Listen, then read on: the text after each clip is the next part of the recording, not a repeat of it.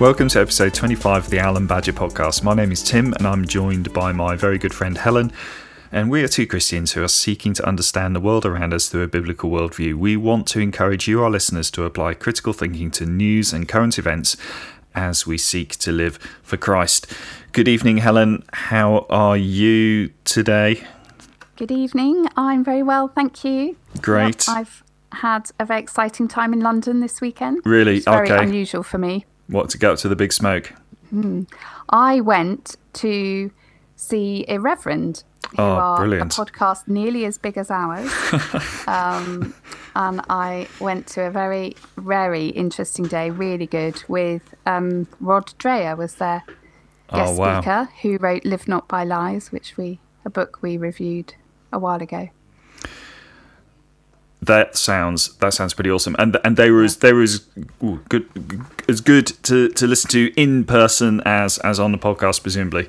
Probably Yes. even better, I would have thought. Yeah, they were. It's always good to see people in real life, isn't it? Yeah. Yeah, it was really good.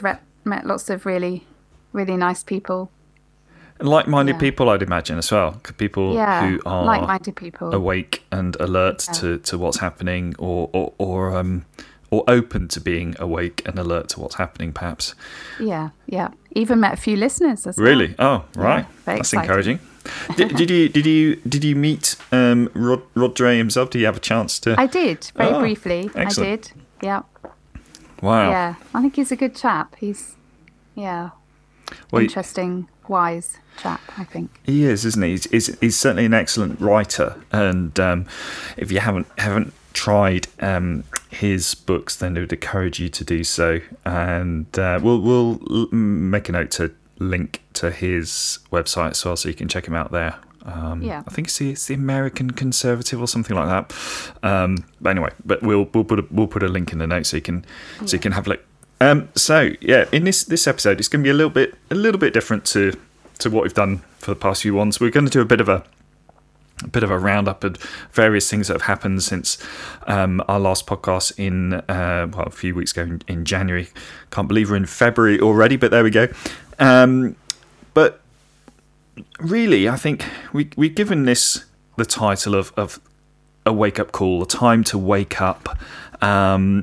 And a lot has happened over the last week or so, and we've just picked out a few things just to discuss between us, but I think they all point to this crucial need that we have to wake up to what is happening in the world.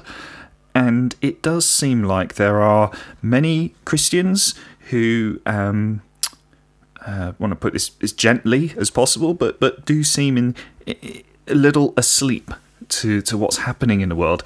And I think there's a real need for our brothers and sisters to stir and to become alert to what's going on around them. And certainly not to be alarmed or to be scared, but to get themselves ready to put oil in the lamps and to press on with the proclamation of the gospel in light of what's actually happening in the world. Do you know what I mean, Helen? Does that resonate with you? Yes, definitely. I think so. I think that's very true. I think the Bible makes it clear we're meant to be engaged in the battle, and that God will give us what we need to stand firm and to fight, and that we must not hide away with our hands over our eyes, like, oh, everything's fine, nothing going on. Yeah, that's not wise. No, it isn't. And just to really underline it isn't about being scared, is it? It's not about, because I think there is that tendency we don't want to perhaps to recognise what's happening in the world, because we don't want to be frightened, we don't want to be afraid, and of course nobody wants to be frightened, nobody wants to be afraid, and we're not suggesting for a minute that anybody should be. But it equally, sometimes what keeps us safe is to be aware of what's happening, so that we can follow that narrow path which we're all called to tread.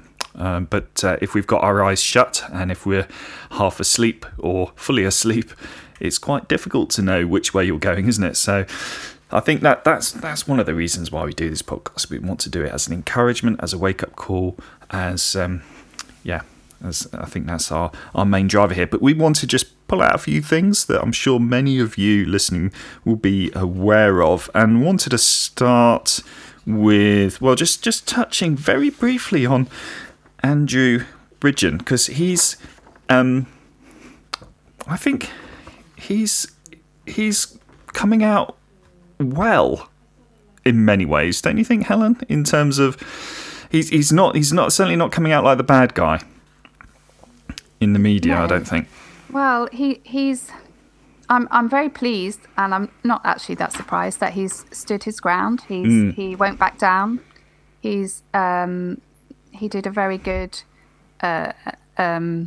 piece after he'd been removed from the Tory party, and he's continuing to press for answers. He wants answers. He does want answers, and he's kind of been emboldened, I think, by what's happened to him. But what's been really noticeable is, of course, that Naheem Zahawi has been fined for tax avoidance. He's broken ministerial code and has subsequently been fired as the Tory party chairman. I should just add that it was interesting because the whole thing with his tax affairs seemed to come to light just after Rishi Sunak was photographed not wearing a seatbelt in his car. Okay. Do you remember that? And it was I'd forgotten. Okay, right, we can see what's happening here. The current Prime Minister has been caught napping, so to speak, and not had his seatbelt on. And there was a call from I don't know who it was, probably a Labour MP or something, but saying, "Oh, you probably should resign." I think, good grief, he's not got a seatbelt on. Okay, it's not the end of the world, but anyway. I think to direct a little bit of heat away, of course, what do? You point to somebody else and say, "Oh, look at that person! Look at the big plank in their eye!" And everybody swings the cameras round, and yeah, it is, yeah, and looks at in this case, Naheem Zahawi. So he, however, does remain a Tory MP. He hasn't been suspended from the party, and of course, as many of you will know, Andrew Bridgen was suspended from the Tory party for speaking the truth, ironically. So, yeah, and just by way of reminder, and it's important to remind ourselves what's happened. It was Zahawi who said back in 2021, effectively, that children can overrule their parents' wishes to get the COVID-19 vaccine. And to quote him, he said this: if they're deemed to be competent to make that decision with all the information available. So if that's the children, are deemed to be competent to make that decision with all the information available. Quite how he was so confident back in 2021 that all the information would be available, let alone to a child, to an adult even, is fascinating, isn't it? Because clearly all the information was not available and still is not. But what has come out, of course, tells us that the jab is neither safe nor effective and is actually dangerous, sadly. And to let it near your child is, just wouldn't do that. So, yeah, he's not got a great track record. And that was, at the time, against the rulings of the JCVI, the Joint Committee on Vaccination and Immunisation, who actually recommended against vaccinating children. So we don't want to keep going over old ground, but that's just a snapshot of the kind of things Naheem Zahawi has said in the past. So he's not been a bastion for truth, and he's been caught out. But of course, those who do stand for the truth, like Andrew Bridgen, in the case of making an about turn, and we'll come to this later on, won't we, Helen, is worth noting, I think. Anything to add on that one? Yeah, well, just on that issue of what Zahawi said about consent in children, and that's a really dubious and dangerous thing to say, and that can lead to all sorts of really not good places. Because if you say, for one thing, oh yes, children, they are able to give consent to medical treatment. Yeah. Well, what else are they able to give consent to then? Well, where's that going to go then? Quite. I mean, clearly we now live in an age where children can potentially choose So decide, well, actually, I'm gonna be the opposite sex today. Of course, I can't do that, but that's what they'd say. A boy might go into school saying, I'm a girl, and he can't. It's like you can't do this. So yeah, it's very true what you're saying, Helen. Very true. Yeah, and it's the dream for abusers, isn't it? It is. Oh well, the child has given consent, so that's okay then. Yeah. Yeah. It unfortunately it shows a lack of wisdom, a lack of integrity, and it's a real pity when you see this in people who are tasked with displaying good governance and serving the wider population well. Nobody's perfect, of course, but yeah, it's pretty bad that Andrew Bridgen has been suspended and Naheem Zahawi hasn't been, considering one person's done quite a few things wrong and the other person simply stood up for the truth and asked legitimate questions and being largely ignored by people in his own party. But anyway, that was him. Another interesting thing this last few days, and Helen, this maybe is not more hot air for you. Maybe this perhaps of course is this whole thing about this. I'm just mentioning because it's interesting, really. Well, at least it's interesting to me that the whole thing of this so-called Chinese spy balloon.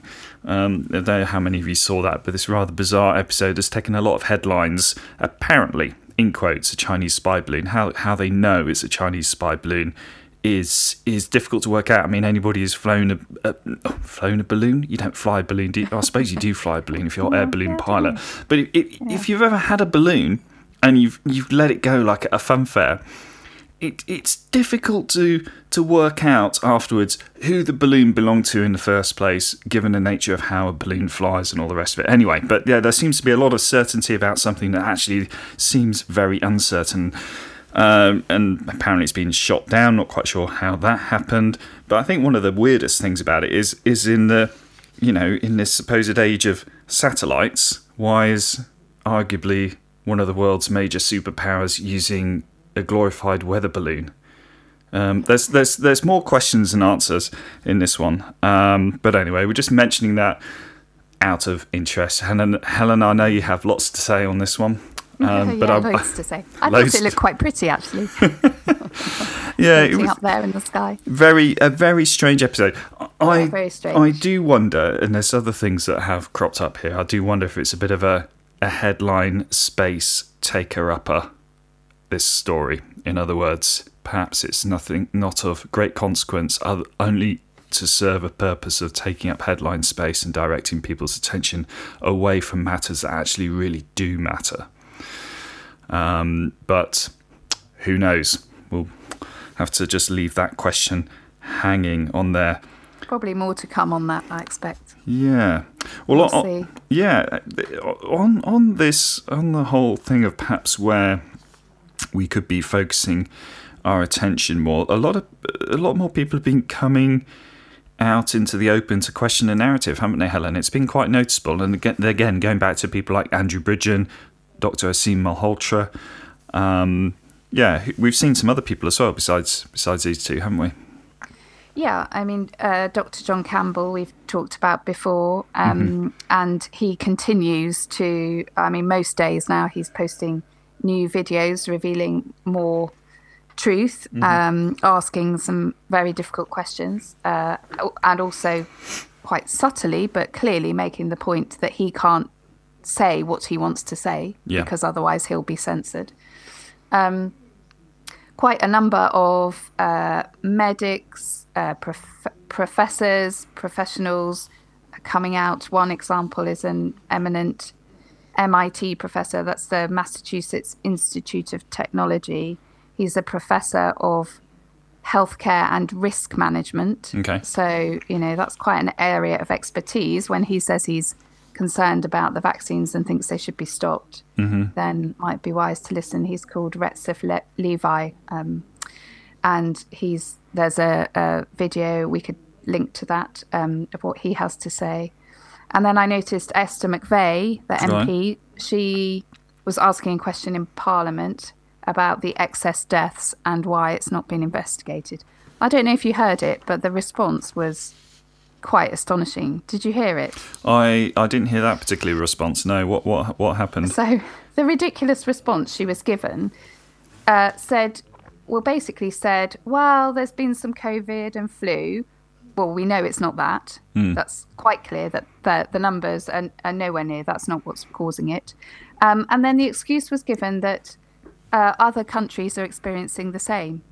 So, well, that's okay then. Okay, so because it's happening in other countries too, it's fine. And then, which by the way also shows that it's not just the NHS then, is it? No. You can't blame it on pressure on the NHS, because that doesn't explain why it's happening in so many other countries as well, all at the same time. It is very concerning that members of Parliament will give answers like that on something so serious, and to say something as ridiculous as, "Oh, we don't need to investigate this because it's happening in other countries," is appalling, because surely that would actually be a very important reason to investigate it more, because this is happening not only in this country but other countries as well. Yeah. Well, we should be looking into it along with all the other countries. Everyone should be looking into what on earth is going on. Why do MPs treat the people they serve, not all of them, but some clearly are, with contempt in these very serious issues? And again, if you're looking at your newspaper this week or news websites this week, you'll notice there's quite a few stories which are prominent, but you won't see excess deaths mentioned at all. And you do begin to wonder if there is a kind of a cover-up here. I don't know. It's difficult to know, isn't it? But there is a silence on this issue. But it's good that more people are speaking up about this, because it shouldn't be a crime or an allegation of conspiracy to simply ask a legitimate question. There are many people dying who wouldn't normally die. Why is that? What's the answer? What's the truth? But those questions are not being pursued. Those answers are not being pursued, and they should be. We just have to hope that changes. But again, we're mentioning these things because they are all linked in with this whole notion of being awake, of being alert, of looking at what's happening in the world, and ultimately that reminding us that Jesus is coming back and that we need to get ourselves ready for that. One of the other things that was in the news, there's been a lot of industrial action this year. It's difficult to keep up with who's striking, but the last week, was it last week? It was last week, wasn't it? Teachers went on strike, which was somewhat, it's for a day, wasn't it? It was somewhat contentious, I think, especially in the current climate that we find ourselves in, because jobs are under pressure. You have companies like Microsoft and Google and Amazon laying off thousands of people. Jobs are, they're becoming harder to hold on to, shall we say. And all jobs, I suppose, have a risk, but teaching is a reasonably secure profession, which it should be. So it was, if I'm honest, it was difficult to feel sympathetic here with teachers going on strike. I don't know what you felt about that, Helen. Well, I think I'm being very concerned, as I've said before, about children and what has been done to them over the last few years. We now know the terrible damage done to children because of lockdowns and school closures. So I think it's quite upsetting to see teachers walking out of schools, to be honest. Yeah, they don't need more disruption. The children, no, they don't need that. They don't, and even even if we didn't have even if the last 3 years hadn't happened, there's certain kind of inequalities at play here. So, for example, if as a parent you want to take your child out of school early, perhaps 2 days before the end of term, or perhaps the first 2 days at the beginning of term because you've gone on holiday somewhere, perhaps you're seeing family on holiday or whatever, you can't do that now. You run the risk of being fined. Well, how does that work if teachers decide to go on strike and then suddenly it's okay? There's a slight hypocrisy about this, which isn't right. And I think, it makes it very difficult, I think, to be sympathetic. If I was going, I think as well, if teachers were on strike about the woke ideology that has infiltrated schools, I'd be standing with them. I'd be fully supportive of that, actually. I really would. I'd be saying, let's support you all the way here, because this has got to stop. This is damaging children. It's not the job of school to indoctrinate children, and certainly to indoctrinate them with evil ideology. Yeah. I'd be fully standing there. Why aren't teachers striking about that? Yeah. Do you know the answer to that one? I don't know what the answer to that one is. I don't. It would be good, wouldn't it, to hear more from teachers? And I know there are some, but I don't hear from many about the clear harms to children from this stuff. I mean, I've spoken to former teachers who've said, who've left because it's just got really so hard. Who've said, and that's really sad when you lose good people to a profession that needs good people. Yes, exactly. Sorry, go on. It's just increasing at a rapid pace. It really is. It is. And just to say, by the way, we understand that not every teacher went on strike. We know that some teachers couldn't go into school even though they weren't striking because there wasn't any point going to school because there's no pupils there. So we do understand that not everybody did that. We get that. We completely get that. But yeah, I think, I don't know how to put this gently. Really, I'll do the best I can. But I think there seems to be a significant number of Christians who have very little understanding of the reality of what it's like to be in school now.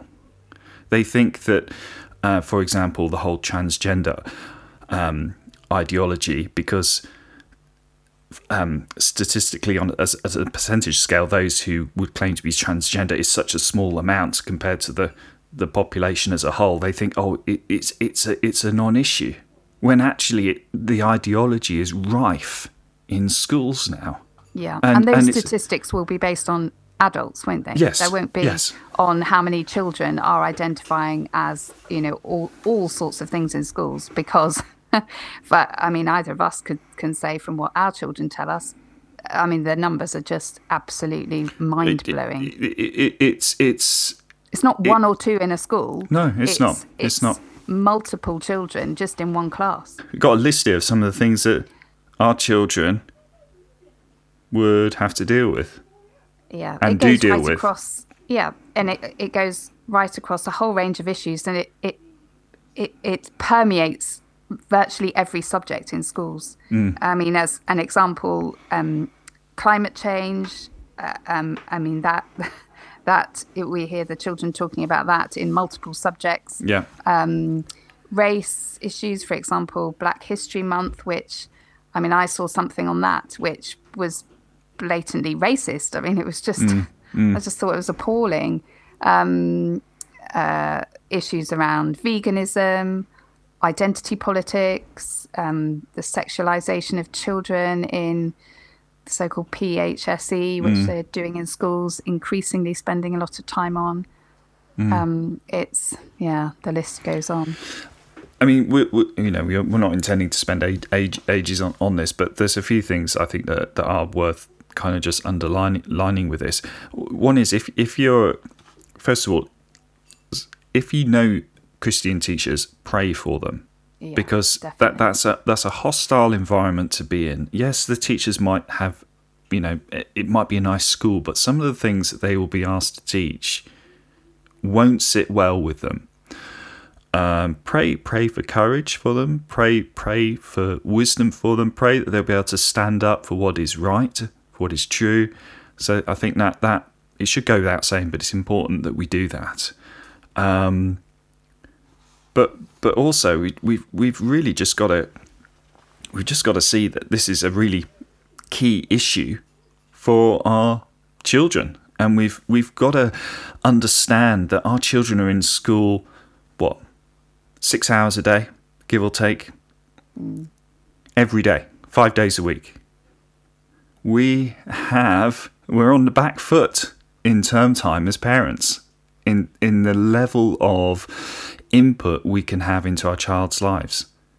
And I think as Christians, we've got to be awake to that. We've got to be having those conversations around the dinner table with our children when they come back from school. Find out what's been going on during the day.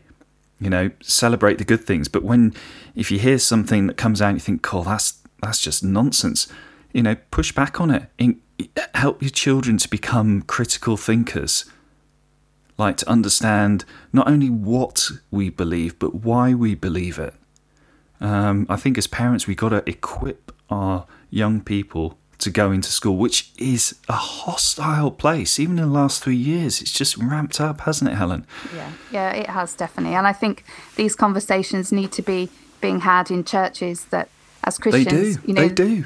Our children, whether we have children or not, but the children in our churches are so precious, and it's so important that we are teaching them, that we are protecting them, and that we are equipping them in the faith. And we need to take this really seriously, and there are some big questions that we need to be asking, and the time may already be here, but is certainly coming, where we may need to be making provision for them elsewhere outside of mainstream school. And that's big questions to be talked about around that. That is, I mean, if my children were very young now, I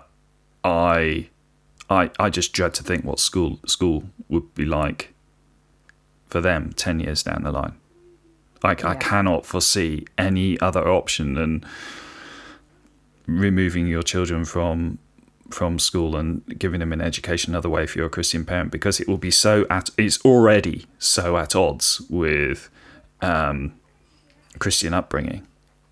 But by then it will just be off the scale, I think. So yes, we do have to be alert to this.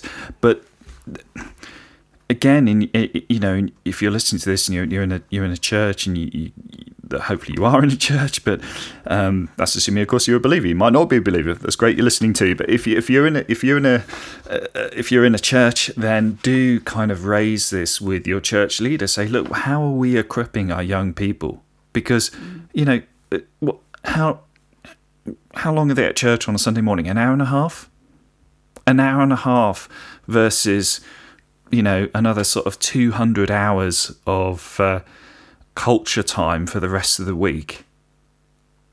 I'm sorry, but that's fighting a losing battle, that is. And we have got to find a way to redress the balance. And it's a team effort. We can't do this on our own. We need one another. And we have to encourage one another. We have to equip one another. But it starts with waking up. It starts with waking up to the reality of the situation that we're in. It's no good saying, "Oh, it's not that bad." It's no good saying, "Oh, it's important our kids are in school, otherwise they won't know how to interact with people." That is just rubbish. Don't even go there. Yeah. This is a serious battle, and we have to find a way through this. And I think we can do it. There will be a way. Anyway, sorry, we're going off on a slight tangent there, aren't we? But yeah. So what was the other thing? Quickly moving through Ukraine, of course. very tragic situation in Ukraine. It's heartbreaking when you look at what the news coming out of there.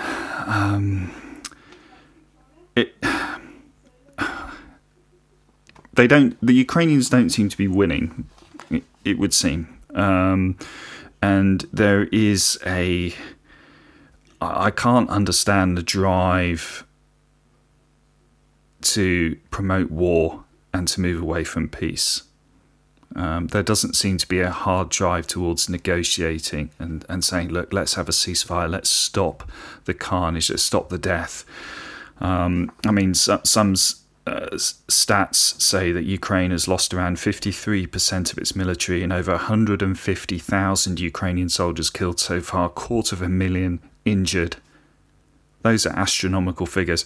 On the front line, one of the current ones in Bakhmut, a new, fresh Ukrainian soldier, one that hasn't perhaps been in the army very long, hasn't received normal training, if they're put in a front line there, do you know how long they're expected to last? 4 hours. That's just awful, isn't it? It's shocking. If you were to just see what the BBC put out and other mainstream sources, the kind of the general thing is, Ukraine are winning. They're not winning. And pray for peace. We pray for peace. The amount of prayers I hear where people are praying that Zelensky will be victorious and Putin will be dashed to pieces. Where's that from? Pray for peace. We pray for peace. Sending more tanks, sending more guns, sending more missiles. That's not how you get peace. But yeah, it's praying for our brothers and sisters in Ukraine who have to face all sorts of difficult situations. Be praying for them, but pray for peace, I think, isn't it? Anything you'd add on that? No, not really. I think that is absolutely it. We need to be praying for peace, and praying that people that are able to will pursue that peace, because there are people who can do that, and rather than this constant drive to push more weapons in, they could be making things happen so that talks can happen. Yeah, that could have been done a long time ago. It could have been done a long time. It could have been done last April when Boris Johnson went over there, for example. And there's probably been lots of other examples we don't know about where it could have been done, but hasn't been done. And essentially, whether you realise this or not, we are fighting a proxy war with Russia, and that's partly, I think, what this is about. And the dear people of Ukraine are paying a huge price for that.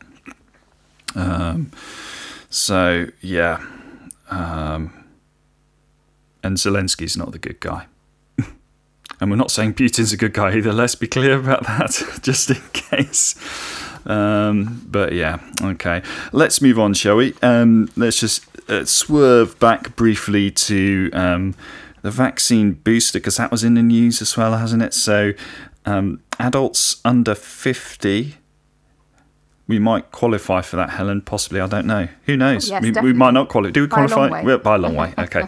Adults under 50 in England have just over a week left to take up the NHS offer of a COVID booster jab. And it's also the last opportunity for healthy 16 to 49-year-olds, we definitely come in that age bracket, to get a top-up dose if they've not yet had 3 jabs. The vaccine can help, I'm quoting, this is not my opinion, the vaccine can help protect against severe illness even if you've caught COVID before.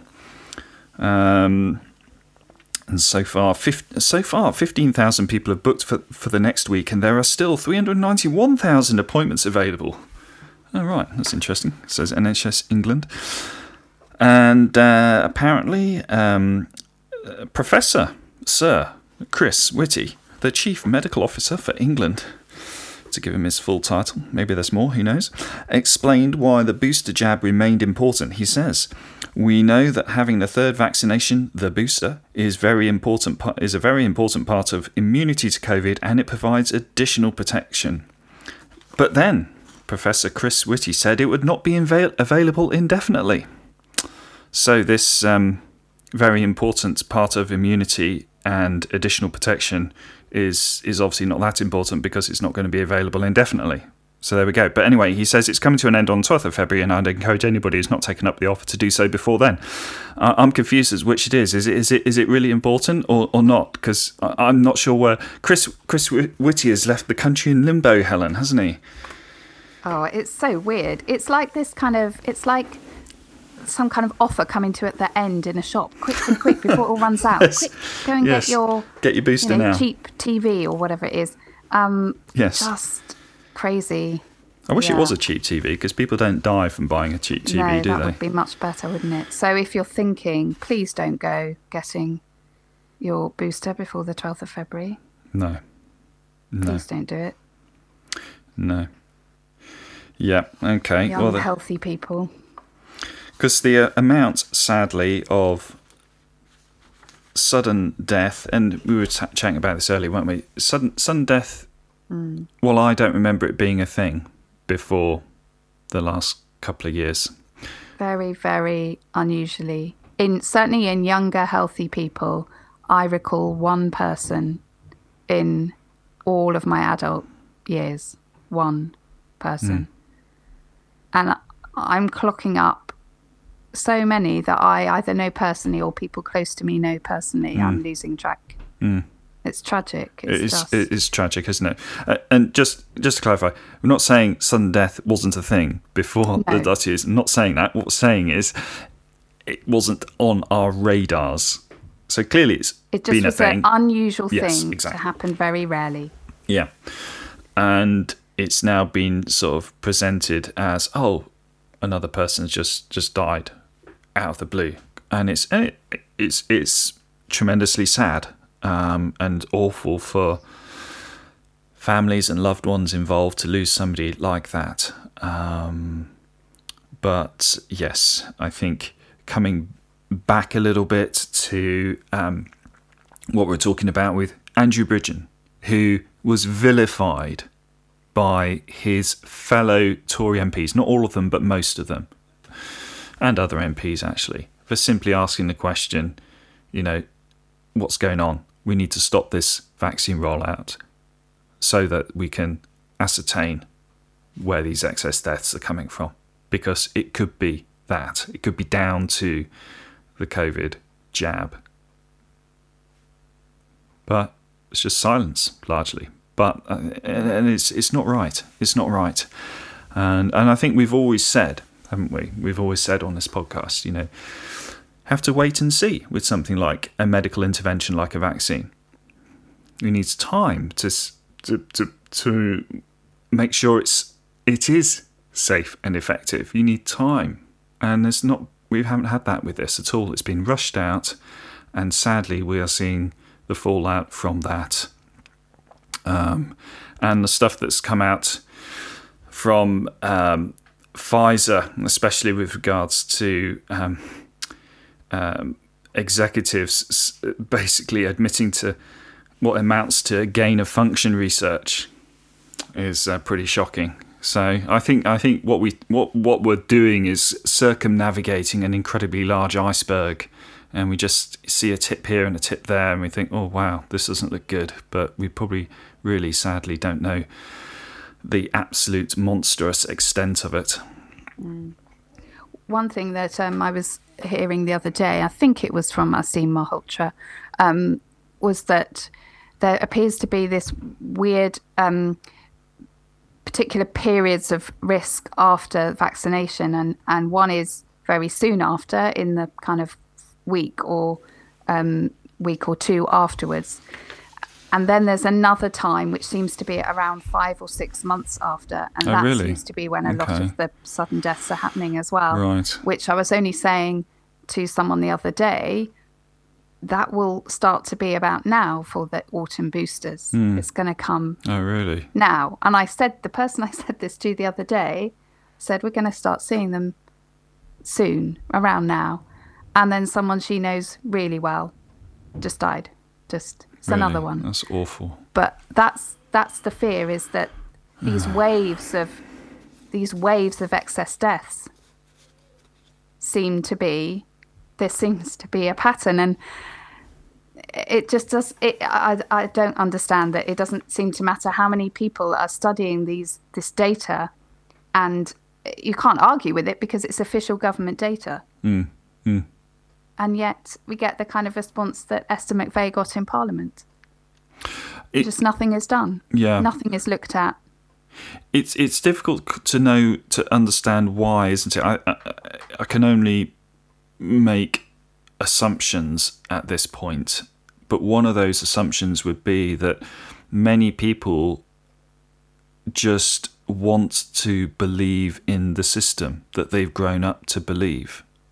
They want to believe the narrative, which we've all grown up with. We've all grown up with it. We've all been fed it from an early age.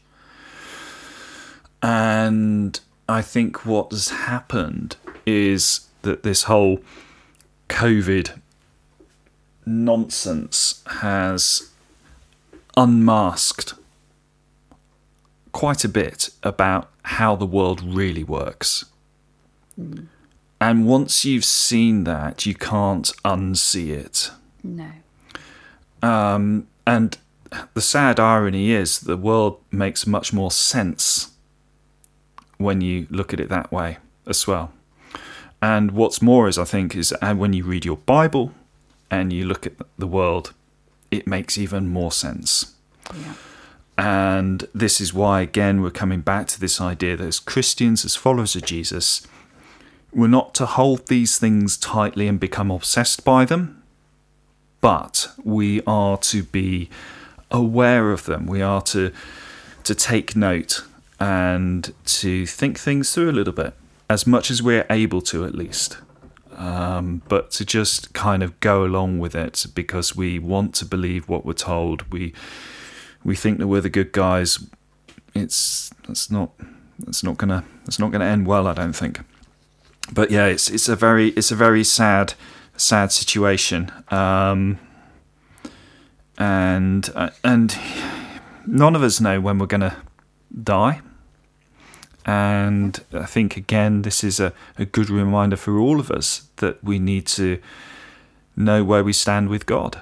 We need to have our faith and our trust in the Lord Jesus Christ, and we need to keep short accounts with God, I think. And yeah, anything to say on that one? Shall we move on? Yeah, no, you're right. So, yeah. Okay, one last thing, then we'll come into a kind of a landing pattern, for want of a better phrase.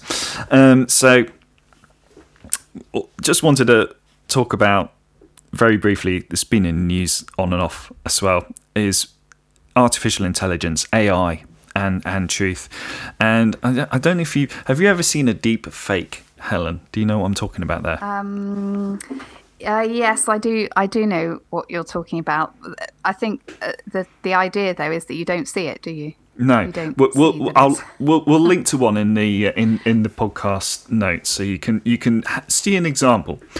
Another example I'm thinking of, actually, there's one. We'll link to an example of Boris Johnson, a deep fake of him. A deep fake is essentially a computer generated. It could be through a combination of real people and CGI, and it creates what looks like a real person who you probably would recognise. So Boris Johnson in this case. There's another really fascinating one done with Tom Cruise, actually, which is when you watch it, you just think, wow, it looks like the real Tom Cruise. And it can give the impression it sounds like the person, it looks like the person, has the mannerisms of the person. So when you're watching it on your computer screen or your television, you cannot tell that it's not the real person. And that is initially it's fascinating, and then it's alarming. Because it's like, okay, well, where does this end? So we've had Boris Johnson endorsing Jeremy Corbyn. We'll link to that one. There was another more recent one of Emma Watson reading from Adolf Hitler's Mein Kampf, which Emma Watson is, your normal kind of liberal, left-wing actress, and really from what I gather, which wouldn't be a thing, and that's an audio deep fake, not real, just underline that, wasn't real, but would take people in. There's a really fascinating little bit I just want to read out from Morgoth, his website. I will link to this article, but I'll just read you this because he's talking about this, and he says this. He says, there's a screenshot of a supposed tweet by Bill Gates which goes around, in which he says, in quote, "Vaccines in our food supplies solves the problem of vaccine hesitancy," end quote. Bill Gates never tweeted the statement it's fake. The problem is, it is the type of thing Bill Gates would say. Again, it's perhaps a little paranoid of me, but I can't help but get the impression that AI deepfake technology is being used to flood the zone of alternative media and commentary spaces. In recent years, we've seen the rise of the fact checkers and the allegations being hurled around that this or that stance or opinion is misinformation or disinformation. And I think he's hit the nail on the head there, because the problem with this whole AI deepfake type thing is that it gives easy cannon fodder to the so-called fact checkers to basically then say, oh, look, you thought this was real and it's not. Aren't you silly? Now, you see, and to silence you're a spreader of misinformation. Exactly. So it does, in a sense, I guess you could say, makes it a little trickier, but just take a step back, have a bit of a bigger picture view of things, perhaps allow something to settle, give it a bit of time before you think, yeah, this is real. In other words, don't just believe it straight away unless you know for certain that it's definitely the real deal.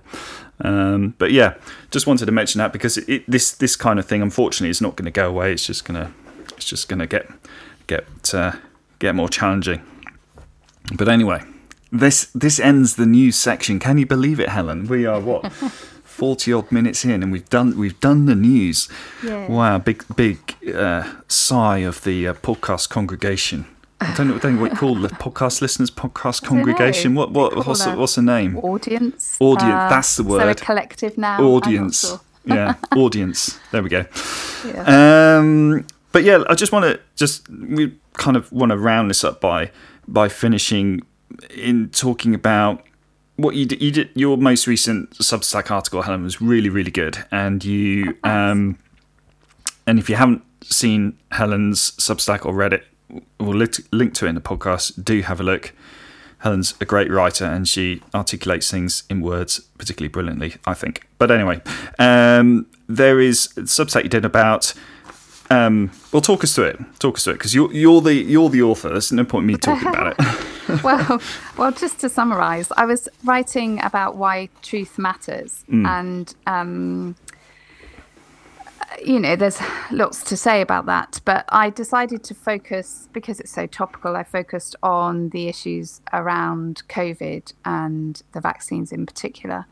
And so I talked in the article about people who are trying to speak truth and are trying to seek out the truth, and then talked a bit about how they are finding that, how they're being treated, but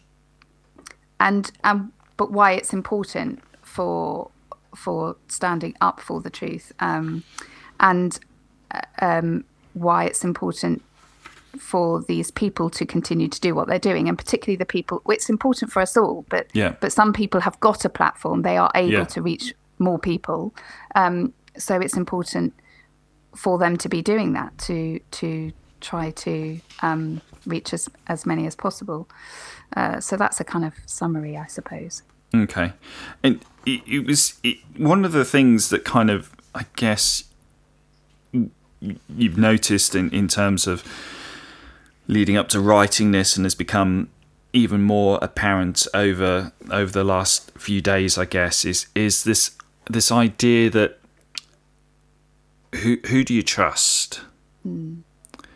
So, for example, there are some who would say, "Oh, you can't trust Aseem Malhotra or John Andrew Bridgen or John Campbell, because at the start they were pro-vaccine or pro-lockdown or pro-mandates or whatever it might have been. So now, just doing this about turn, they should be accountable for all the things that they have participated in."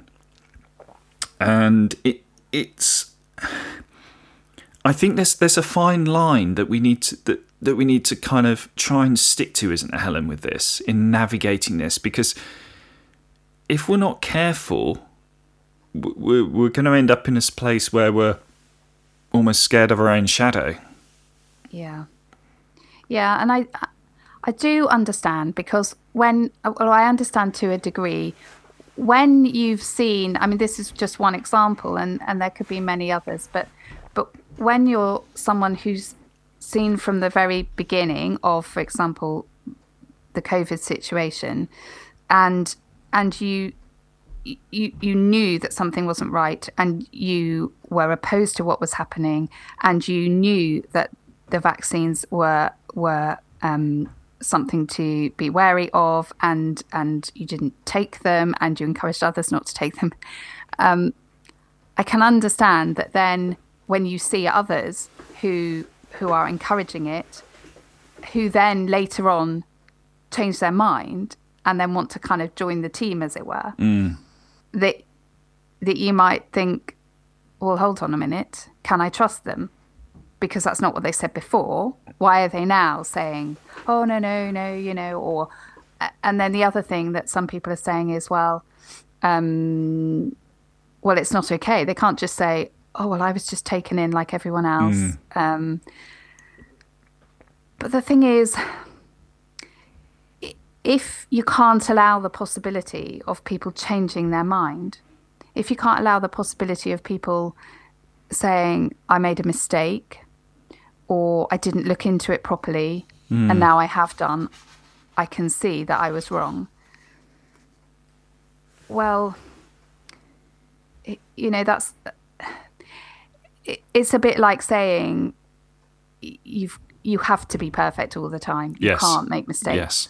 Yeah. And therefore, as Christians, it's like saying, well, I'm sorry. You can't just say you're sorry and let's start over, because you messed up. Yeah.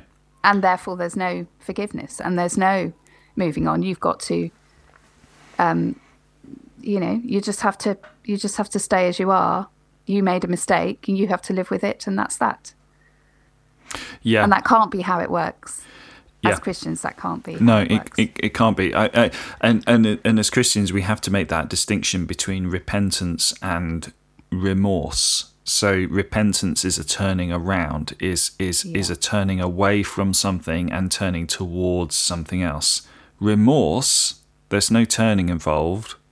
It's just a feeling of sadness for actions. So a biblical example would be, we had Paul. Repentance, turning around, transformation. The former persecutor as Saul of the church, the early church, throwing men, women, and presumably children as well into prison, and all sorts of other horrible things, I'd imagine, turns around and becomes a key evangelist of the early church.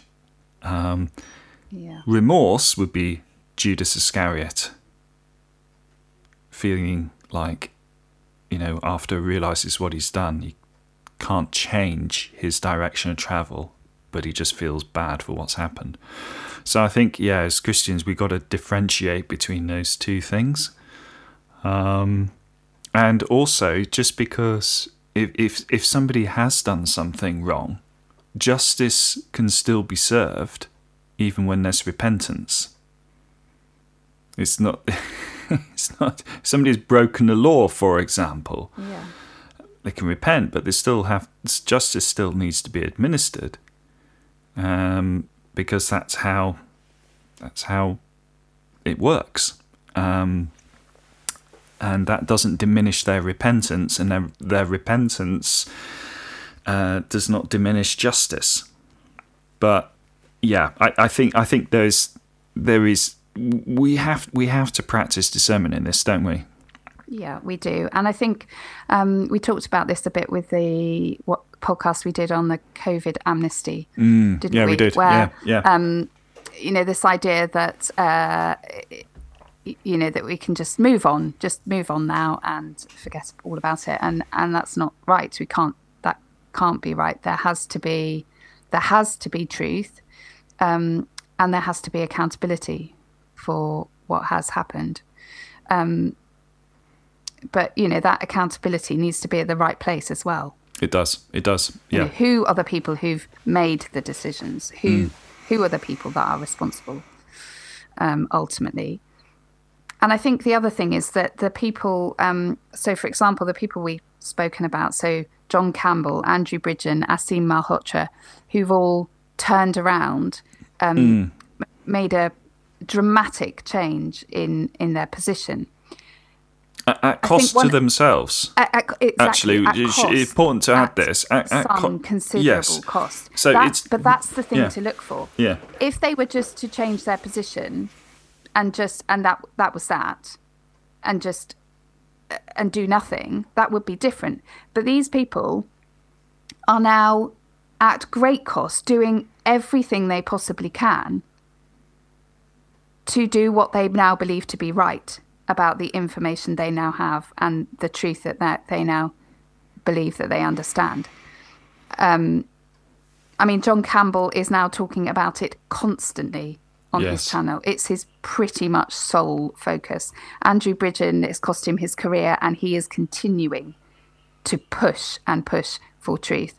Aseem Malhotra is I don't know, he doesn't appear to be doing anything else other than trying to push for truth and to get his message out there and to try and get the vaccine rollout stopped. Yeah. So that's a good test, I think, to see, if they're really believing what they're saying, then they're going to do something about it, and they certainly are. Yeah, totally. And look, this I think is really important. When we say these things, we are not saying, therefore, whatever Andrew Bridgen says, whatever Aseem Malhotra says, whatever John Campbell says, to use them as examples, you can believe it 100%. We're not saying that. What we're saying is you have to weigh everything up for yourself, and you have to look at, is this unearthing truth? Is it shining a light on a truth? And if it is, that's a good thing. Now, it may be that over the course of time, there'll be many, many things that we'll all agree with John Campbell, Aseem Malhotra, and Andrew Bridgen. But there might not be. It's quite unlikely, actually. There'll probably be some things they do say, I think he's completely wrong about that. That's okay. Just because you don't disagree with... just because you disagree with somebody about a point doesn't mean to say you have to throw everything out. But there is a difference here, and again, this is as Christians particularly, we've got to grapple with this. And I'll give you an example. I'm not a fan of using people's names, but I will on this particular one. Somebody like Jane Azan, okay, she has very robust views on sexuality, which are at complete odds with the Bible. And I disagree with her about that fundamentally. And because it's so significant, I'm not interested in anything else she says. So there is actually a time when, because somebody gets it so wrong on something, they should be discounted on everything else they say. And as Christians, we have to understand the distinction between that and situations like we talked about with Aseem Malhotra, John Campbell, and Andrew Bridgen. And again, that's what we're called to do. It's called discernment, and it's called and we're told, we have to tread a narrow path, and it's hard. And sometimes we're going to make mistakes, but if we know what we're called to, That will help us a lot. Yeah, I think that's very true. Yeah, it's not easy. No. But it's what we have to do. And it's not it's not blind trust. We don't just trust what people say blindly, but it's a calculation to be made, isn't there? There is. And just as a slight aside here, okay, you might hear about a particular organisation or a particular person or a particular website, and you might think, okay, yeah, I want to find out a little bit more about that. And what you'll do is probably what most of us do. You'll put it into your search engine, which, let's be honest, is probably likely to be Google, but it might not be. But let's say it is Google. You put it into Google. And sometimes you might then have a search result brought back to you, and on the right-hand side you'll have a quote, a summary from Wikipedia, which will give you something. It could be along the lines of, this is a person with far-right views, or alt whatever. Now, that is an indication that you need to be wary of, not from what Wikipedia is saying, but trying to influence what you think about that person before you've even found anything out about them. So finding the truth about somebody, you have to go a little bit deeper, and don't be put off by what Wikipedia says. For example, Wikipedia is probably the better phrase. Well, I would say it's become so common now that I would say if their Wikipedia profile says something like spreader of disinformation, I should have a look at what they've got to say, because there's probably a lot of truth in. Yeah, we are at that stage in what feels like a topsy-turvy world, aren't we? Crazy. Yeah. Because it is very tempting just to discount somebody because they have a dodgy profile on Wikipedia or something. But practice discernment is really important. Anything else, or shall we? Well, just one other thing on that I was just thinking. The other thing why I think some of these people who didn't get it to start with and then had a dramatic turnaround, I think they are actually going to be quite important, because for people who are yet to wake up, who have not been able to see the truth, and who need to see that they've been deceived, I think it's people like those who are going to be able to speak to them. Yes. Because they're able to say, I was the same. I thought the same. But now I can see differently. And I think that is easier for people, because I think it's going to be quite, and it has been quite traumatic for some people. Oh, it has. Yeah, definitely it has been. It's when your worldview is challenged, as it is for many people now, and many people for all sorts of understandable reasons don't want to engage with that, but we would encourage you to engage with that. It can feel a little bit overwhelming, and so when you have that thrown at you, think, oh right, okay, well, what else do I question? Well, the list actually is quite long, but the one thing and the one person you don't question is Jesus, and this is why Jesus talks about building your house on the rock, not on the sand. Having a firm foundation, which is him.